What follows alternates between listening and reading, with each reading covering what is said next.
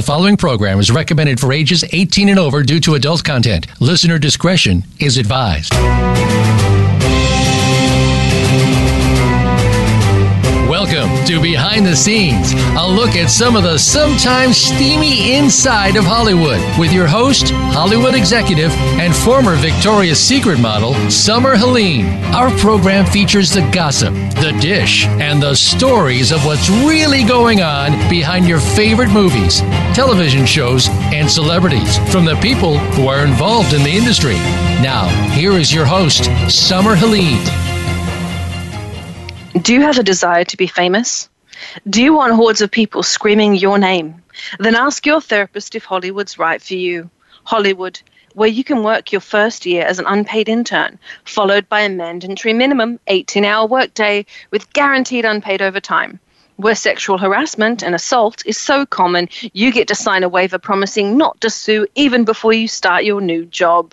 Warning, side effects may include insomnia, heavy drug use, thousands of dollars in therapy, alcoholism, anorexia nervosa, bulimia and or obesity, depending upon your job or role, hallucinations, loss of integrity, complete loss of moral compass, bleeding from the fingernails after trying to claw your way to the top, as well as excessive chapping of the lips after kissing everyone's ass. If you have these or any other side effects, or begin to question your life choices, please contact your therapist because nobody in Hollywood gives a damn. Hollywood, shut up and take it. G'day, guys. Welcome to Behind the Scenes. I'm your host, Summer Helene, and we are on with my co-host, host of the Militant Monitor, Paul Michael Boland. Always just like, yeah, where do we go from? Yeah, that's so depressing. Okay, it's yes. so Hello, accurate. People. It's so accurate. I know, but truth in Hollywood, it's just a guy with a ball and a thing on the end of a stick. So, it's all magic. No one wants to see behind a curtain. That's true. Mm-hmm. I do want to give a quick shout out to Dr. Phil's people. I know we talked about him being accused of staging, people being high or drunk or this or that. Well, it turns out the people were lying their ass off. Help me out. Were we? Whose side were we on, or were we just talking about it? We were just talking about it. We were neither criticizing nor. I take a lot of drugs myself. I can never remember most of the time. We didn't take a side. I'd said I hope he didn't, and it turned out, well, I guess he didn't. So the people tried to sue Dr. Phil. By the way, if you're getting into the entertainment industry, expect to get sued at least once in your life. They tried to sue Dr. Phil, saying that he was putting people up to getting drunk and drugged, and his producers were. And usually, you know how they'll throw the producer under the bus, be like, it wasn't us, I didn't know about it, it's the producer's fault. He didn't do any of that. They asked for a settlement. Their lawyers asked for a settlement. Dr. Phil's people told him to go to hell. Dr. Phil stood behind his producers in a way I've never seen anyone stand behind their producers and said, fuck you guys, we're going to court. I think he's got like a zero tolerance policy. Plus, he's under the umbrella of Oprah, who everybody's just waiting for her to be involved in a scandal. And then I do know some people who appeared on Jerry Springer.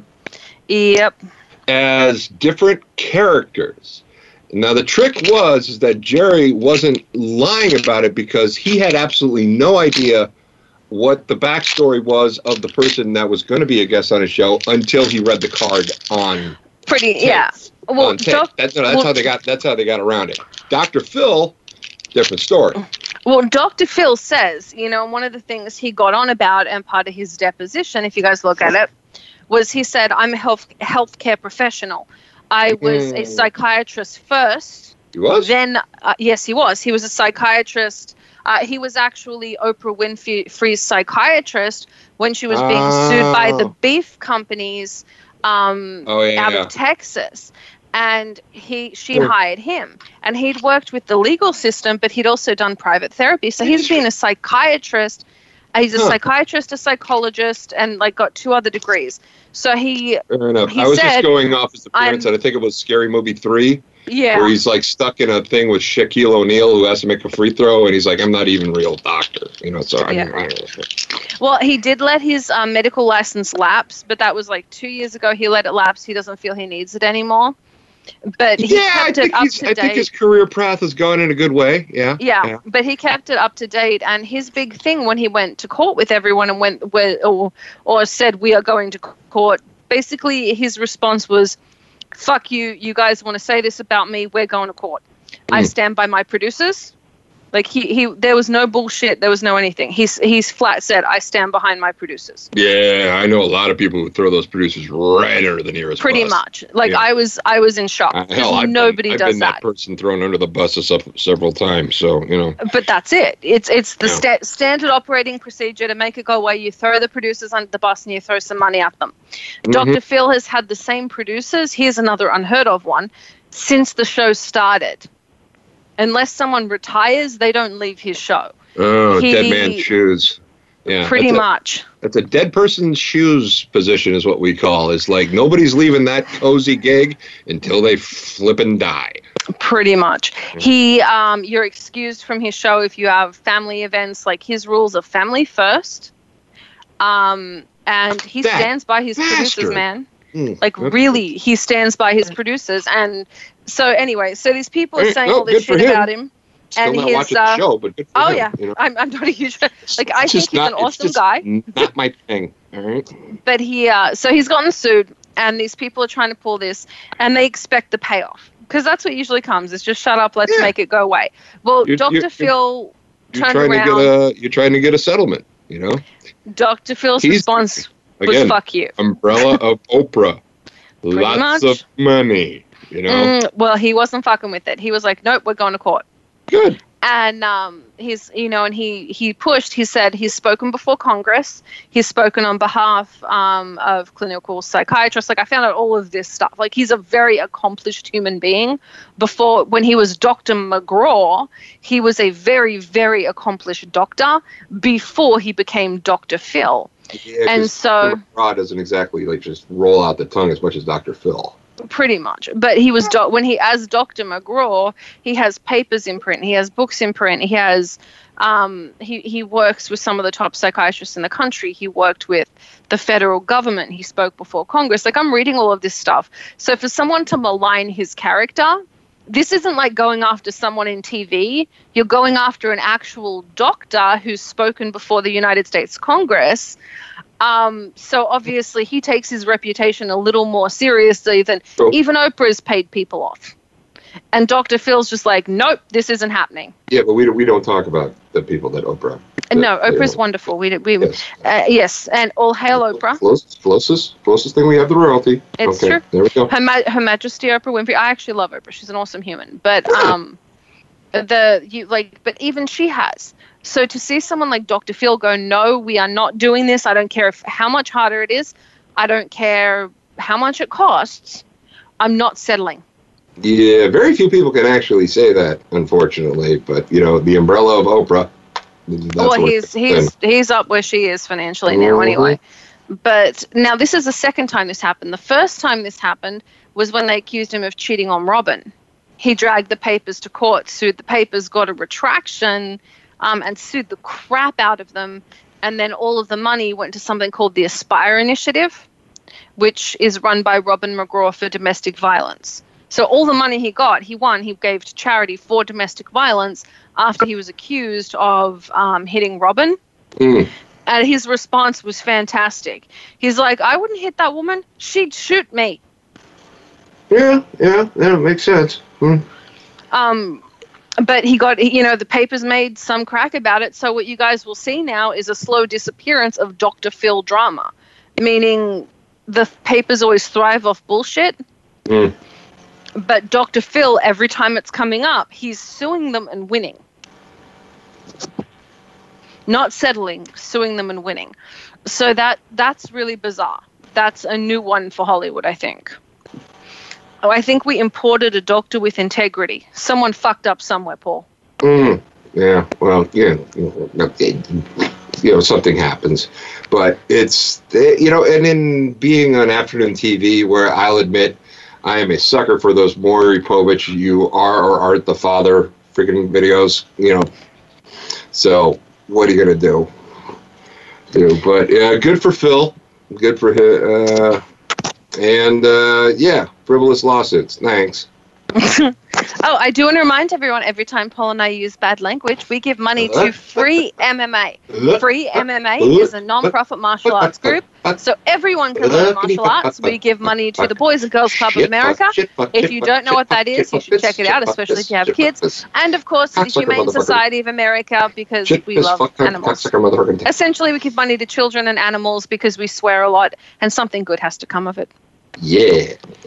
Okay, I'm sure Alexis is shooting daggers at you right now. She is. Alexis is sitting there. She's the one that has to count the swearing. Oh, don't worry, I am. She counts it. It's still, again, hats off to Sean Patrick Flaherty. 72 F words? I don't know. I stopped counting after 64. Yeah. Amazing. It is for a good cause, Alexis. So, yeah, there we go. I completely agree. That's she's saying fuck you, Paul. That's I know. That's a fuck you. See, if she would have done that, she would actually been able to give more money to charity. But see, Alexis, bad okay. Lulu. Okay, there you go. So we have that going on. We've got when we come back, we're going to be talking a little bit about the fact that they're remaking Chucky. They're doing a bunch of these remakes, but not doing original content. They're even talking about doing a reboot of the Saw series, which is ridiculous. I don't understand. And then, of course, nobody wants to go to the Oscars this year. Too bad. Right? So, guys, when we come back, we're going to be talking about why the world's hating on the Oscars, what the backlash is, why the world's gotten too PC because they're fucking stupid, and just a little bit about everything in Hollywood. When we get back, we are going to be on with a very, very special guest today. We'll be on with Rachel Alexander. She coming back at this break or the next break? No, she'll be on after the next break. We'll have Rachel Alexander. I do want to give a quick shout out to Adrian Alcantar Hair Studios. Thank you for making me red carpet ready, especially in the award season. Even though nobody wants to go to the Oscars, I keep pointing this out. I can't believe it. Aspen Mills Bread Company. I would go. You want to go? We'll do one. Paul will be my Lex. Set up one of the awards. Oh, let's do the African Oscars. Paul can be my date. All right. Okay. Paul's my date. Aspen Mills Bread Company, thank you for all you do for charity. We always love supporting companies that support charities. Scott Haskin, thank you for the beautiful music. Flat Black Art Supplies. They give paint and artists to one of the companies we support, Free MMA. Aloft Seattle SeaTac Airport Hotel. Aloft Phoenix. You guys are always good to us. Thank you. Off-Road Rentals. Remember, guys, Off-Road Rentals is the one that gives you the free ATV rides and the giveaways. Griggs Vacuums. Vinyl Styles, Prints and Designs. And the New Palm Springs Diet. I know you guys miss Dr. Russ because I still get questions and pictures. Please stop sending me pictures of your genitalia asking if this is normal. The New Palm Springs Diet is a great way to lose weight. Our giveaways are for True Rest Float Spas in Sedona and Las Vegas. So if you want to try floating, answer this question, and an ATV ride at Off-Road Rentals in Palm Springs, California. For your float, tell me why you think they're having trouble finding an Oscars host and no one wants to do it. And Paul, your question. You give away the ATV ride. Let's see. Who was supposed to host the Oscars this year? There you go. Mm-hmm. And a monogram antler painting from Pino's Palace in Palm Springs. So, guys, when we come back, we will be on chatting about all kinds of crap and probably talking some shit about the Oscars.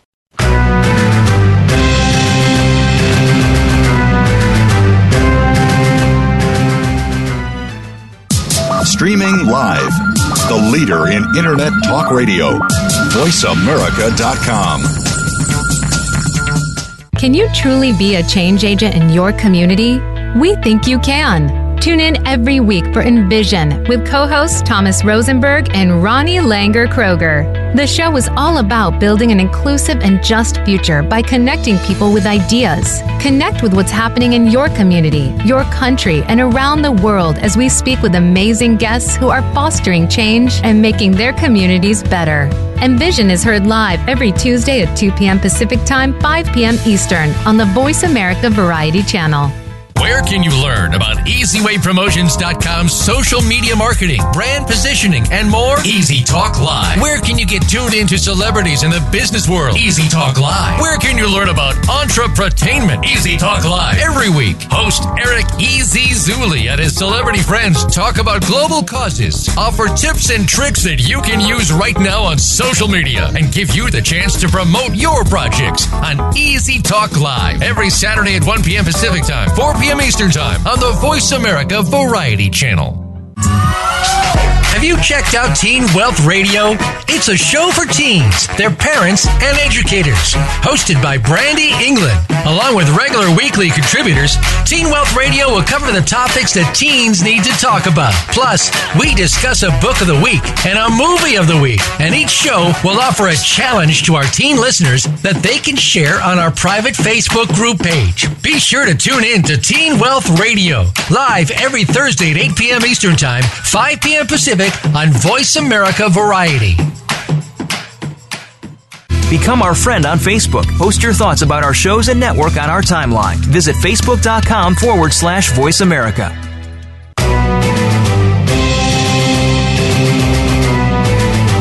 You are listening to Behind the Scenes with host Summer Helene. To connect with the show today, please call 1-866-472-5788. That's 1-866-472-5788. You may also send an email to bts@summerhelene.com. Now let's go back behind the scenes. G'day, guys. Welcome back to Behind the Scenes. I'm your host, Summer Helene, and we are on with my favorite person and yours, according to all of your emails and tweets, Paul Michael Boland, host of The Militant Moderate. Yeah. And we're talking about everything wrong with Hollywood and why the Oscars are going to hell. Yeah. So, yeah, did anybody actually see how many Oscars were nominated for people of movies that actually were seen? Black Panther. With the exception of Black Panther, which I don't know I just thought the movie was okay. Does that mean I'm racist? No, it just means you weren't a huge fan. I think it is one of the best. It was good. It was Marvel movies to come out. Good, you know? But that's it. I think it's one of the best Marvel movies to come out. It's the best of the superheroes. I would say that and Wonder Woman would be the two best for me in the last 5 years. Okay, even just remember Wonder Woman isn't a Marvel. That's DC. I know. But I'm saying those two of the superhero movies would be the best two to come out for me in the last 5 or 6 years, and we've inundated. I mean, freaking Aquaman, as much as they pumped it, was crap. The special effects were great, but like I'm sitting there, I'm like, I want to kick the director's ass because it was such a waste of talent. Well, I haven't seen it yet, so I can't really comment on it. And Aquaman was always, yes, I was the weird kid who liked Aquaman when I was a kid. I liked Aquaman. Mostly because I just wanted to breathe underwater. But there, and I think, I think Black Panther came out like the same year as Thor 3 and like Ant-Man and the Wasp, and I like both of those movies better. I'm not saying Black Panther was bad. I didn't like Ant-Man and the Wasp. I loved Ant-Man. Was not a huge fan of Ant-Man and the Wasp. I thought it was... and I love Paul Rudd. I really do. You got issues with the chick from Lost? No, I don't. It's not even that. It's got nothing to do with the additional actors. I love Paul Rudd. I just think like they threw in Michelle Pfeiffer. They had too many storylines going. They've got this guy chasing them for money, the ghost woman chasing them. They didn't use enough of Lawrence Fishburne. It could have been done better. I thought they overdid the storyline. Yeah, well, it's good to see Michelle Pfeiffer working again. As both me and a previous guest have mentioned, she's wonderful. She is wonderful. She's a cool human. To be around. Yeah. Yeah, she's a cool human. So I mean, Michelle Pfeiffer's a cool lady. I'm glad she's working. I would have liked to have seen her utilized better, and I don't think she was. It ended really cool. It ran parallel with with the Avengers. The Avengers, where everyone evaporates. But even the Avengers, the second Avengers movie, I found that overinflated. Well, Thor Ragnarok was good. Yeah, that was my favorite of the MCU this last year. I can see that. Thor Ragnarok was excellent. But I thought Black Panther was excellent. I didn't find... I see why Black Panther did so well. I really do. But, you know... And somehow I feel I just got disinvited from the Black Oscars.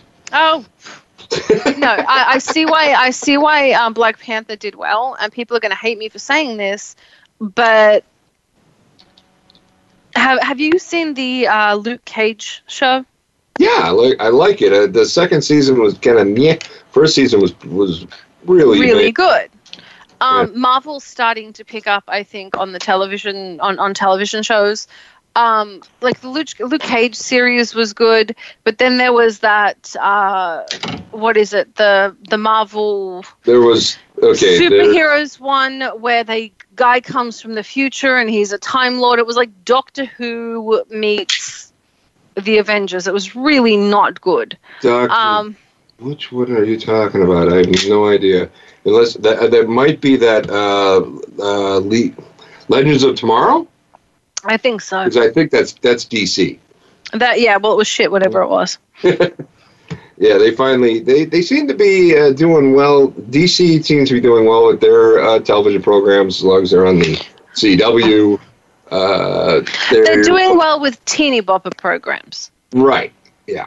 And we had what's the thing? You know, the first season of The Punisher was good. The first two seasons of Daredevil was good. No, I didn't see The Punisher. First season of Jessica Jones was really good. The first Punisher, that was good. This last one was rather pedestrian, and there's only been two, you know, so. Okay. And I think Iron Fist was actually better season 2 than it was season 1, but apparently everything's kind of like getting canned. It seems to be that things aren't picking up. Supergirl, same issue. Mm-hmm. And there are a bunch of complaints about the Ted Bundy film. So some of his, the families of his victims were all for the Ted Bundy film, starring Zac Efron, who just had surgery, by the way. But some of the families are really against it. Is it for the same reason that I didn't like? There was this movie called The Iceman with Michael Shannon. Didn't see it. What's it about? Well, it was about a this was a mob hitman as opposed to a serial killer. Is it because they humanized them too much? They yes and no. They showed the charm. They really showed the charm and tried to show how people were drawn into Ted Bundy. Well, that's part of the story. You know, in the case of the Iceman, they actually added a little humanity to it, which is what I can stand. Yeah, they're not adding humanity. They're using the Ted Bundy charm and his vacancy of emotion. I think for some people it's still raw, though, because, I mean, you've lost a family member. You know, my mum lost someone. It's a big thing. At least it looks like that at least it gives kind of a reason why. You know, it wasn't so much there wasn't like there are elements of the Gus Van Sant remake of Psycho that I like. Yeah. Like versus the old Alfred Hitchcock classic, and that's mostly because of the performance of Vince Vaughn. Vince Vaughn's phenomenal. And so Anthony Perkins, if I'm like, you know, imagine me as Janet Leigh, having that conversation with Anthony Perkins in the first Psycho, I don't think I would have taken my foot off the brake for 50 miles. But if I'm Anne Heche having that same conversation with Vince Vaughn, I might stick around. And that's exactly it. I think something, you know, like I said, for some people it's raw and it's always going to be raw. My mum lost a friend to the Hillside Strangler, so she still won't watch shows about it. It still scares the shit out of her. Yeah, there's going to be that. Especially if you've... Yeah, if it's something that's a little too raw to you, I mean, even if it's a movie that's about a disease that you lost somebody to, you know, it's just one of those things. We can't really just... Now, I haven't seen the movie, so I don't know if it's entertainment or not. I remember seeing, like, there was a Ted Bundy miniseries a long time ago where they did give him a little charm. I mean, it was a TV movie. I think it was maybe Tim Daly played him or something, if I'm not mistaken. Think of one of the dudes from Wings. I know that was Ted Bundy. If you talk to the victims that survived him, They went with him because he was charming and seemed normal and so nice. Right, and then he snapped on you and did all. Yeah, I know. Yeah. He wasn't the guy who skinned people and wore their face as a mask, right? That was another. No, that was a different guy. Fair enough. Yeah. So I think that really bothered people, and I don't blame them. I don't understand the fascination with serial killers. I don't get it. I've never really been fascinated with serial killers at all. I think it's the dark side of humanity. Mm-hmm. I'm working on a horror film right now, so I've had to look at some of these people and just look into the horror stuff, and it gives me nightmares. Even working on real horror films, gives me nightmares. I hate it. I do. I like my horror when I watch horror movies. I like it when it's kind of like, this couldn't happen. The scariest thing I've ever seen. Well, I talked about the Iceman movie with Michael Shannon, but there was a series of interviews with the real Iceman, the guy who killed people for the mob for a living. I did see the docu on him. He was cold. Holy shit! That was the scariest thing I've ever seen. Now you don't want to humanize him. He didn't do it on charm. They kind of did it in the Iceman movie. Not cool. No, it wasn't cool. Like, he didn't sell himself on charm. I get it with Ted Bundy. The whole point was he did it on charm. The thing is, people like serial killers for the same reason they like horror films, for the same reason you and I stay employed, Paul. Everyone wants to escape from their life, and they like the surreal. Because to them, it doesn't seem real. Such a weird way. Why? Nah, it's just some faceless sociopath with a machete. I'll take that any day of the week. So, Yeah, that's the point. Like, what's wrong with Jason, guys? Let's go back to Jason and Freddy. Jason and Freddy, except for that. 1, 2, Freddy's coming for you. You're welcome, Alexis. I know you love that song, and it gives you nightmares. I so fucking hate that. So it does, but it plays. Find her phone, make it a ringtone, and text her in the middle of the night. That is the best idea. I'm doing that. I hate you, guys. She already comes into my room doing that. Okay, Alexis, She's literally woken me up. Change your passcode. Change your passcode. Okay.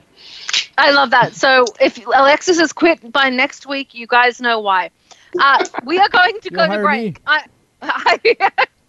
On it. We'll take care, Rob. All right. I'm Summer Helene. We are on with my co-host, host of the Militant Moderate, Paul Michael Boland, my assistant, Alexis, and I don't know if anyone can hear you. Do you have your microphone on, Erod, or can they not hear you? Yeah, they hear me right now. I don't have a microphone on. Oh, Erod.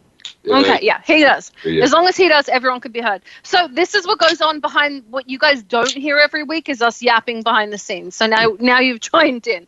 I'm Summer Helene. We're on with my co-host, host of the Militant Moderate, Paul Michael Boland. We'll be right back with Rachel Alexander talking about her upcoming show, talking about her books, talking about her right after this.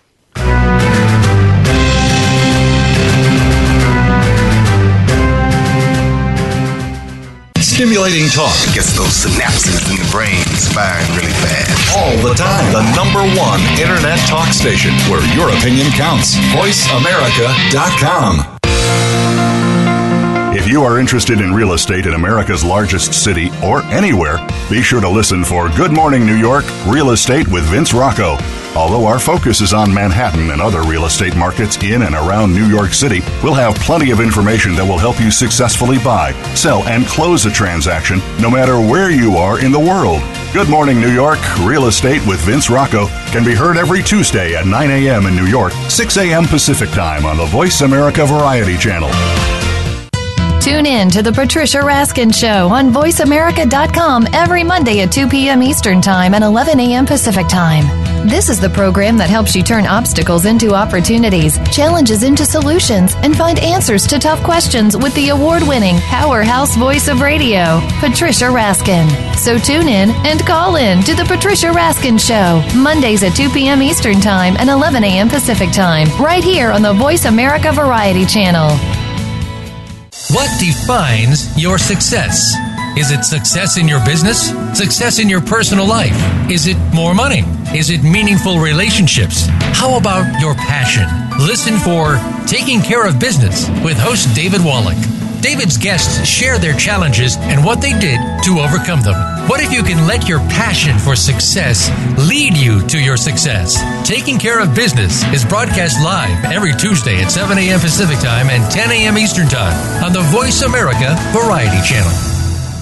Think you've seen everything there is to see in online television? Let us surprise you. Visit voiceamerica.tv today for sports, health, business, and more on demand 24/7.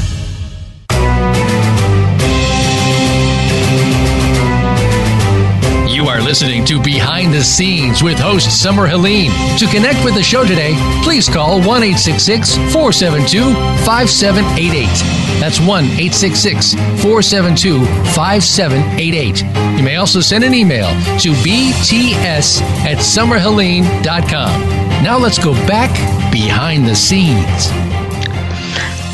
G'day guys. Welcome back to Behind the Scenes. I'm your host, Summer Helene. And we are on with my co-host, host of The Militant Moderate, one of my favorite people in the whole wide world. And I know one of yours because you guys tell me that constantly, Paul Michael Boland. And we are on with a very, very special guest.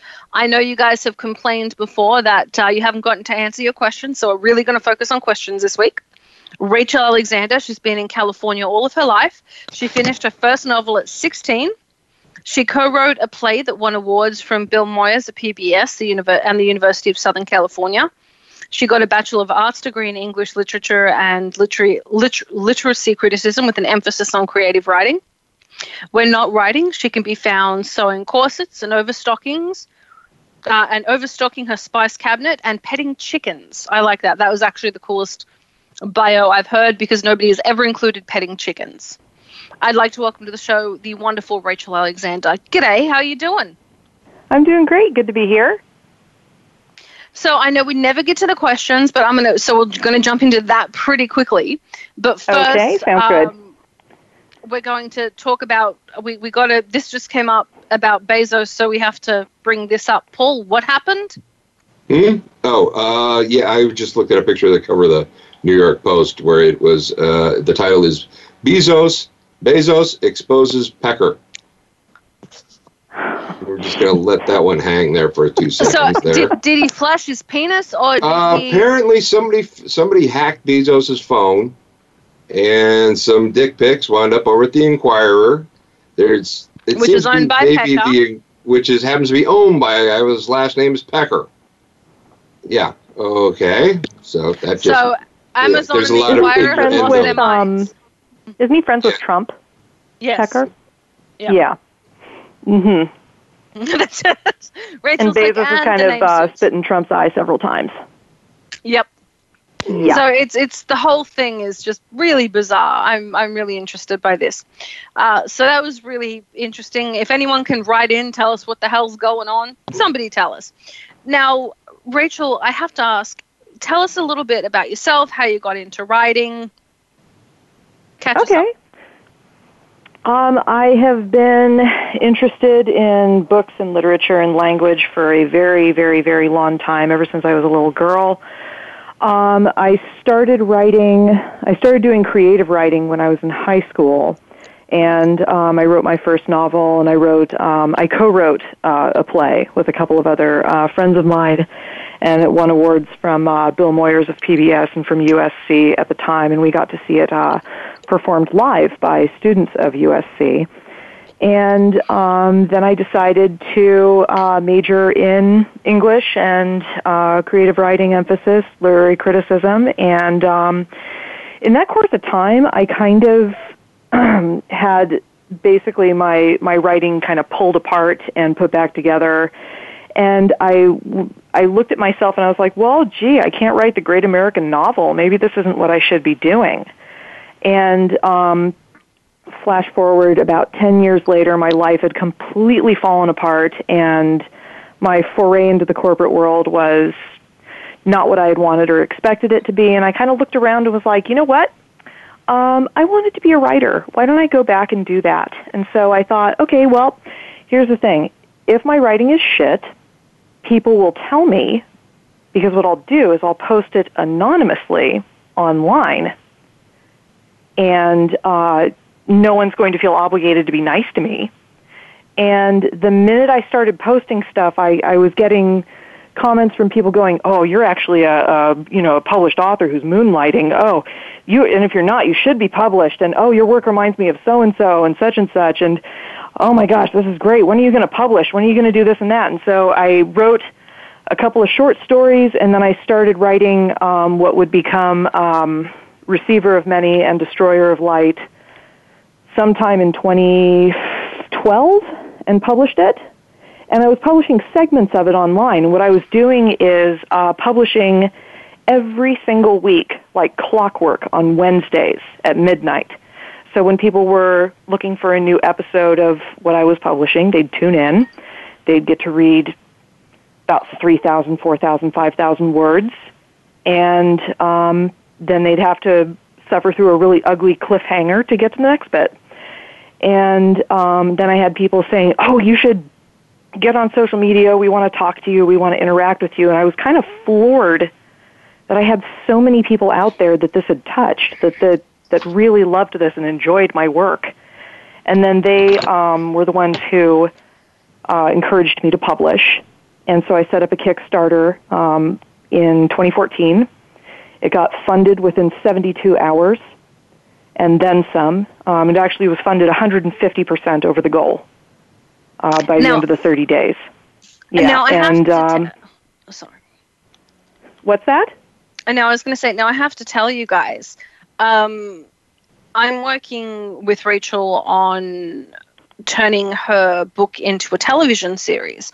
And we've been going back and forth and chatting with HBO, and it's been great.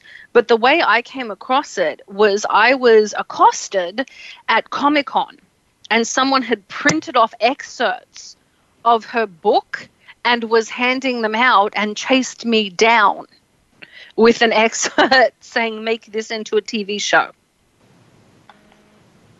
So her writing was popular enough that someone found me at Comic-Con, because I go there and I talk about how to make TV shows and how to make movies. And I did. I had someone chase me down at Comic-Con to go make her book into a TV show or a film. So she's got really, really devoted fans. It's really incredible. It's pretty great. I have a deal set up with the local bookstore in my hometown. And what I do is I'll go in there and I'll sign a few copies every so often for her. And I put it out to my fans saying, "Well, I don't have any way to go on a book tour right now. I'm, the mother of a 2-year-old. And if you want signed copies of my books, you can get them from Coastside Books in Half Moon Bay, and the link to that is on my website." And I had somebody who contacted the bookstore from Copenhagen and asked for books to be shipped out to them. And this is a disturbingly large amount of shipping money for international shipping for 2 books. Yep. But she paid it without even thinking about it, just to get signed copies of my books. Now, you have a really fantastic, devoted fan base, because once we started talking about doing this, I've had people who like your books threaten me that if I ruin them, well, I'm not going to repeat those threats online. But it's I'm like, I'm not the director. I just put the money up and do the distribution. I have nothing to do with that. But I'll make sure we get someone good. But you have a very, very devoted fan base. Now, for people that want to get into writing, what advice would you give them? My first piece of advice would be to read this essay by Anne Lamott. It's called Shitty First Draft. And read that and take it to heart, because the people, no, I'm serious, the people who write, perfectionism is their worst enemy. We'll put a link to it. Perfectionism is their absolute worst enemy. What was that? We need to it's perfect. We need to put a link to that.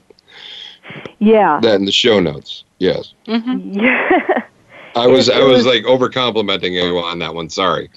But good. No worries. It was basically the thing that. Sorry, I wasn't able to hear on the line. It was basically the thing that vaulted me into going, you know what? Fuck it. I'm just going to write a shitty first draft, and if people don't like it, then they won't like it. And I have all the time in the world to fine tune it, and it just really got me out of my continuing battles with perfectionism and imposter syndrome. So it's not written; it's rewritten. You know. So. Yes. Mm-hmm. That's brilliant. We'll put up a link to that. Yeah, excellent. So yeah, that's the first thing I would do. The second is, don't expect your first book to be any good at all. It's something that takes practice. You need to, devote about 7,000 or 8,000 hours, which is a good chunk of time, about 6 or 7 years, to really, really defining who you are and what your style is. But it's completely worth it and completely within reach for anyone who wants to attempt it. Yep, your first attempts, like as with anything, you didn't. Your first attempts at riding a bike didn't go so well, right? No, not at all. So there you go. I have a scar on my right knee to prove that one. But yeah, I've got three shitty scripts sitting on my shelf that no one will ever see because they're shitty.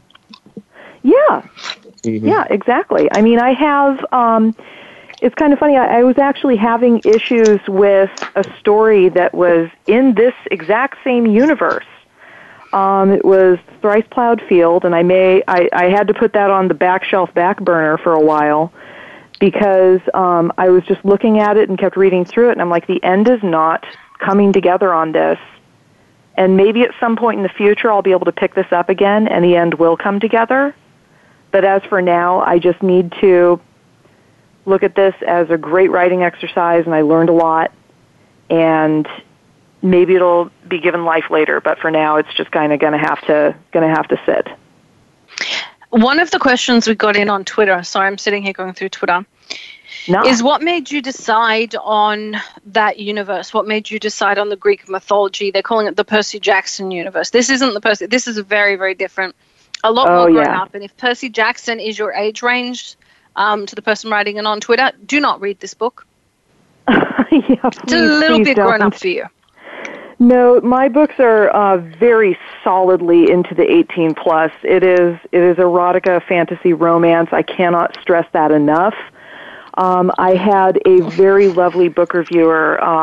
She runs the site Thoughts on Tomes. Review my book, and she'd been recommended my book by a bunch of people who had not told her that it is erotica, and I kind of felt bad for her because she was not expecting it. But she did publish a very sweet and honest review of my work. I got to say I'm with her on that. When it was given to me, I didn't know what it was. I was just told it was really, really good, and I picked up this book. And I looked at Alexis, I'm like, this is a little pornographic. And I got further in, I'm like, wow, this is actually really well written. This is like, I don't want to use the comparison to like the Joanna Lindsay's because it's not like that. But it's like if you took Joanna Lindsay and jammed it together with Game of Thrones. It's very hard to explain. It's its own genre. But I'm reading this, and I didn't expect the level of sex that was in it. And, of course, Alexis dived at it like a rabid Wolverine. I can't get her to read a damn thing or summarize a damn thing for me. As soon as that's in there, she's like, oh, she knows where you sleep, right? I just wanted to say that. She does. But she did. She jumped on like a rabid Wolverine. And I'm not into the really erotic novels, but I loved the story. It was brilliant. Yeah. Well, I mean, to go back to the person's question, the reason why I got into Greek mythology is because it's been something that's been a lifelong fascination for me. And, when I was first reading it and first picked up Mythology by Edith Hamilton, which is kind of the standard text that most people have on their shelves if they, have any sort of interest in the classics, was... and I picked that up sometime when I was 12. And, my whole, budding, I was going through puberty, and I flipped to the story of Hades and Persephone. I was like, ooh, huh. That's like, I like this. And then I just think that those characters have just been done so dirty in most media. Yeah. I mean, this person, I think they might be a Percy Jackson fan, and I mean, from what I had read of the books, and then saw the translation to film, it was kind of atrocious how those two characters were treated versus how they were written. And, I wrote... Rick Riordan did a really good job, especially because he was gearing it towards children with ADD and autism and dyslexia. Like, his book was good, and Hades wasn't this horrific character in the book. Yes, he had a dark side, but he was still honorable. He still honored the deal with Percy Jackson. And in the book, Persephone is like, a crazy Rosario Dawson, who I happen to like. Persephone's a slut and Hades a bastard. Yeah. Yeah, exactly. And it's just, you can try and pull people away from the Satan analog, but it's so difficult to, because everyone just wants to just rush right back at it in any which way that they can. It's like, guys, this isn't how it was. I mean, Hades' brothers, Zeus and Poseidon, were absolute bastards in mythology. If we're looking at, how they treated women, their particular sexual conquests, revenge and plotting and things that took place, within the pantheon and against cities and against that. Hades was just kind of actually the well-behaved one. Hades was the well-behaved one. He didn't rape anyone or assault anyone in Aphrodite's temple. I'd just like to point that out. Thank you. Medusa was turned into a gorgon because she went into Aphrodite's temple and was being assaulted by Poseidon. Then you have Zeus, who turns into creatures and rapes women. I'm just going to stop you here and push my glasses right up the bridge of my nose. That was actually Athena's temple. Oh, you're and that's right. one of the reasons why it was. Temple, you're right. Yeah, why it was such a travesty. I beg your pardon. It was Athena's temple. It was one of the maiden goddesses. You are very, very right, and I'm very sorry. Exactly. Yeah, and it was a maiden priestess who got assaulted. That's right. And got turned into a gorgon. So she got punished for that. But then you have, but even if you go into Artemis, Aphrodite wanted a girl to fall in love. She didn't want to fall in love, so she ran to Artemis. She was Artemis's right hand, didn't listen to Aphrodite. Aphrodite cursed her, made her fall in love with the bear, and, she had sex with the bear. So, what's her name? Artemis cursed her. Kinky. The one that did the least amount of shit to people was actually Hades. Of all the gods, Hades was not the bad guy. Well, everybody kind of expected him to be the bad guy. It's like you always get bit by the little dogs, not the big dogs. So you don't know coochie coochie coo to a freaking Rottweiler. Well, he's strong. He's the oldest of the Greek gods. Oh, God, it's been so long since I read that Hamilton book. Yeah. So what made you... So you fell in love with the Hades and Persephone angle. What made you take it from the angle you did? The characters in this were actually pretty deep. This isn't a very superficial book. For those that haven't read it, it's it's really, really a very good book. I'll put up a link to where you guys can buy it. But you go into depth in the characters. There's a lot of growth with Persephone especially. She starts off a very soft character and then becomes an incredibly strong female protagonist. And you go into Praxidike and the Iron Queen and portions of Persephone that people don't talk about. This is all background stuff.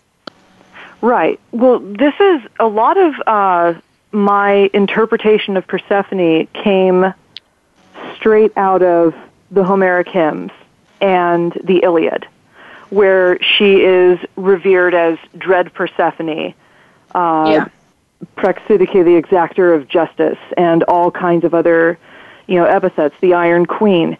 The Greeks were scared to call upon her name, so they would assign epithets to her, Carpophoros, the bringer of spring, or, excuse me, Aristi Chthoniya, the best of the chthonic gods, the underworld gods. And they were somewhat terrified of her, but they also viewed her as, someone who could be merciful.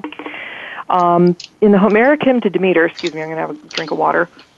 Of course. And we will cover for you while you're taking that drink. There you go. In the Homeric hymn to Demeter, she's a little bit of a non-entity. I mean, that the poem is mostly about Demeter searching for her daughter, and I wanted to tell the story about what happens on the other side of that. Like, what compelled Hades to take her?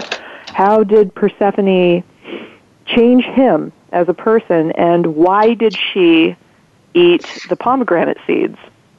And there's a whole bunch of crazy text explication that I could do, but we have no time for it. I have plenty of essays on my website if anyone's interested. Now, you do take some creative license with the characters, but a lot of what you say, like a lot of this is very true to different stories, which was really surprising. Yeah, I mean, my one of my main goals is taking all of the mythology, which was all created at different times and in different cities, and trying to find out where the pieces of the puzzle fit together, and trying to find out, okay, well, maybe they said it happened this way, but it actually happened this way. And I think that with characters like Sisyphus and Merope, and Sisyphus is the arch antagonist especially in Destroyer of Light. I took some licenses with the characters because I thought, well, what kind of a person would it take psychologically to do X, Y, and Z as it appears in the myth? How would that person present themselves as a human being? And what would be their motivations? And that's kind of what I did with each and every one of the characters. Now, we only have about 4 minutes left. I have to ask you, one of the, some of the people that have written in and asked, why Persephone? Now, Persephone is my favorite Greek goddess, I got to tell you, so I love that it's Persephone. But they're wanting to know, why not, Aphrodite, or why not, the story of Cupid. I don't believe his name's Cupid. Well, I don't remember his Greek name, but they wrote Cupid. Eros. And, actually sorry, I don't mean to actually, because that's like the worst word in the English language. When his myth was written, he was Cupid, because that was a later Roman era myth with him and Psyche. Huh. I didn't know that. Well, that's really cool. Yeah. It's all into the publishing. So we're asking that question. I know we have about 3 minutes left. Let's jump to where can everyone find you? Just because I know we always You can find me at therkalexander.com, and I'm also the RK Alexander on Instagram, Twitter, Tumblr, Facebook, Pinterest, and a whole bunch of other social media sites. So pretty much if you type in THERK Alexander, then you'll be able to find me pretty much anywhere. We'll make sure to put up a link to that. And, of course, Paul? You can find me at iTunes, Stitcher, and SoundCloud, and, of course, YouTube and Twitter pages. Now, I know you guys could find me on Twitter because I'm the one that gets all the questions. I have to ask you, Rachel, we've got about 3 minutes left. 2 of the questions, so I need them really short. What are you most afraid of with turning your book into a TV show, and what are you most excited about? I am most excited about the prospect of seeing my characters come to life. There's a few scenes that I wrote where it's played like a movie in my head ever since I wrote the scenes down, and even a little bit before. So seeing that actually come to life, I think, would just be startling and mind-blowing. And the thing that I'm most afraid about is having these characters not be represented the way that I want them to be represented and the way that I wrote them. There are some hard lines that I'm just not willing to cross when it comes to certain representations. Well, the plus is what you do then is you make those you can have them if rules. Mm-hmm. Just an FYI. We'll make sure that goes in your contract. You've got to keep some creative control there. I do want to say thank you very much for being on the show. To everybody that is currently sending me abusive emails because we went off a tangent, you know how we are. I don't know what you want from me. We asked a couple of questions. I promise we'll get her on again. I promise, please. Okay, can I put you on the spot and say, can we get you on again? I'm sorry, what's that? Can I put you on the spot and ask to get you on again? Yeah, absolutely. And Okay. thank you so much for having me on today. It's no problem. Thank you so much for joining us. Guys, I'm going to put up some links. It's Receiver of Many, Destroyer of Light. These are some of the most interesting books I've read. I've passed them on to people I'm working with. There's a reason HBO wants it. When I said Joanna Lindsay meets Game of Thrones, that's the worst example I could give you, but it's the only one I have. It's very unique unto itself. So it's a pretty good elevator pitch. It's an elevator pitch. There you go. It's a really good book. And I personally love Persephone, so it was an easy sell for me. Rachel, thank you so much for being on the show. You're so welcome. Thank you. Okay. And thank you, guys. Paul, I'm Summer Helene. We're on with my co-host, host of The Militant Moderate, Paul Michael Boland, and our very, very special guest, author of Receiver of Many and Destroyer of Light, Rachel Alexander. I cannot wait for this TV show to come out, and you guys need to read the book. I'm Summer Helene. This is Behind the Scenes. We'll see you next week.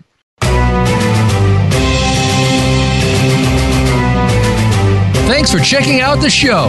Behind the Scenes can be heard live on the Voice America Variety Channel every Friday at 7 p.m. Eastern Time, 4 p.m. Pacific. Be sure to join Summer Helene for more Scoop next week.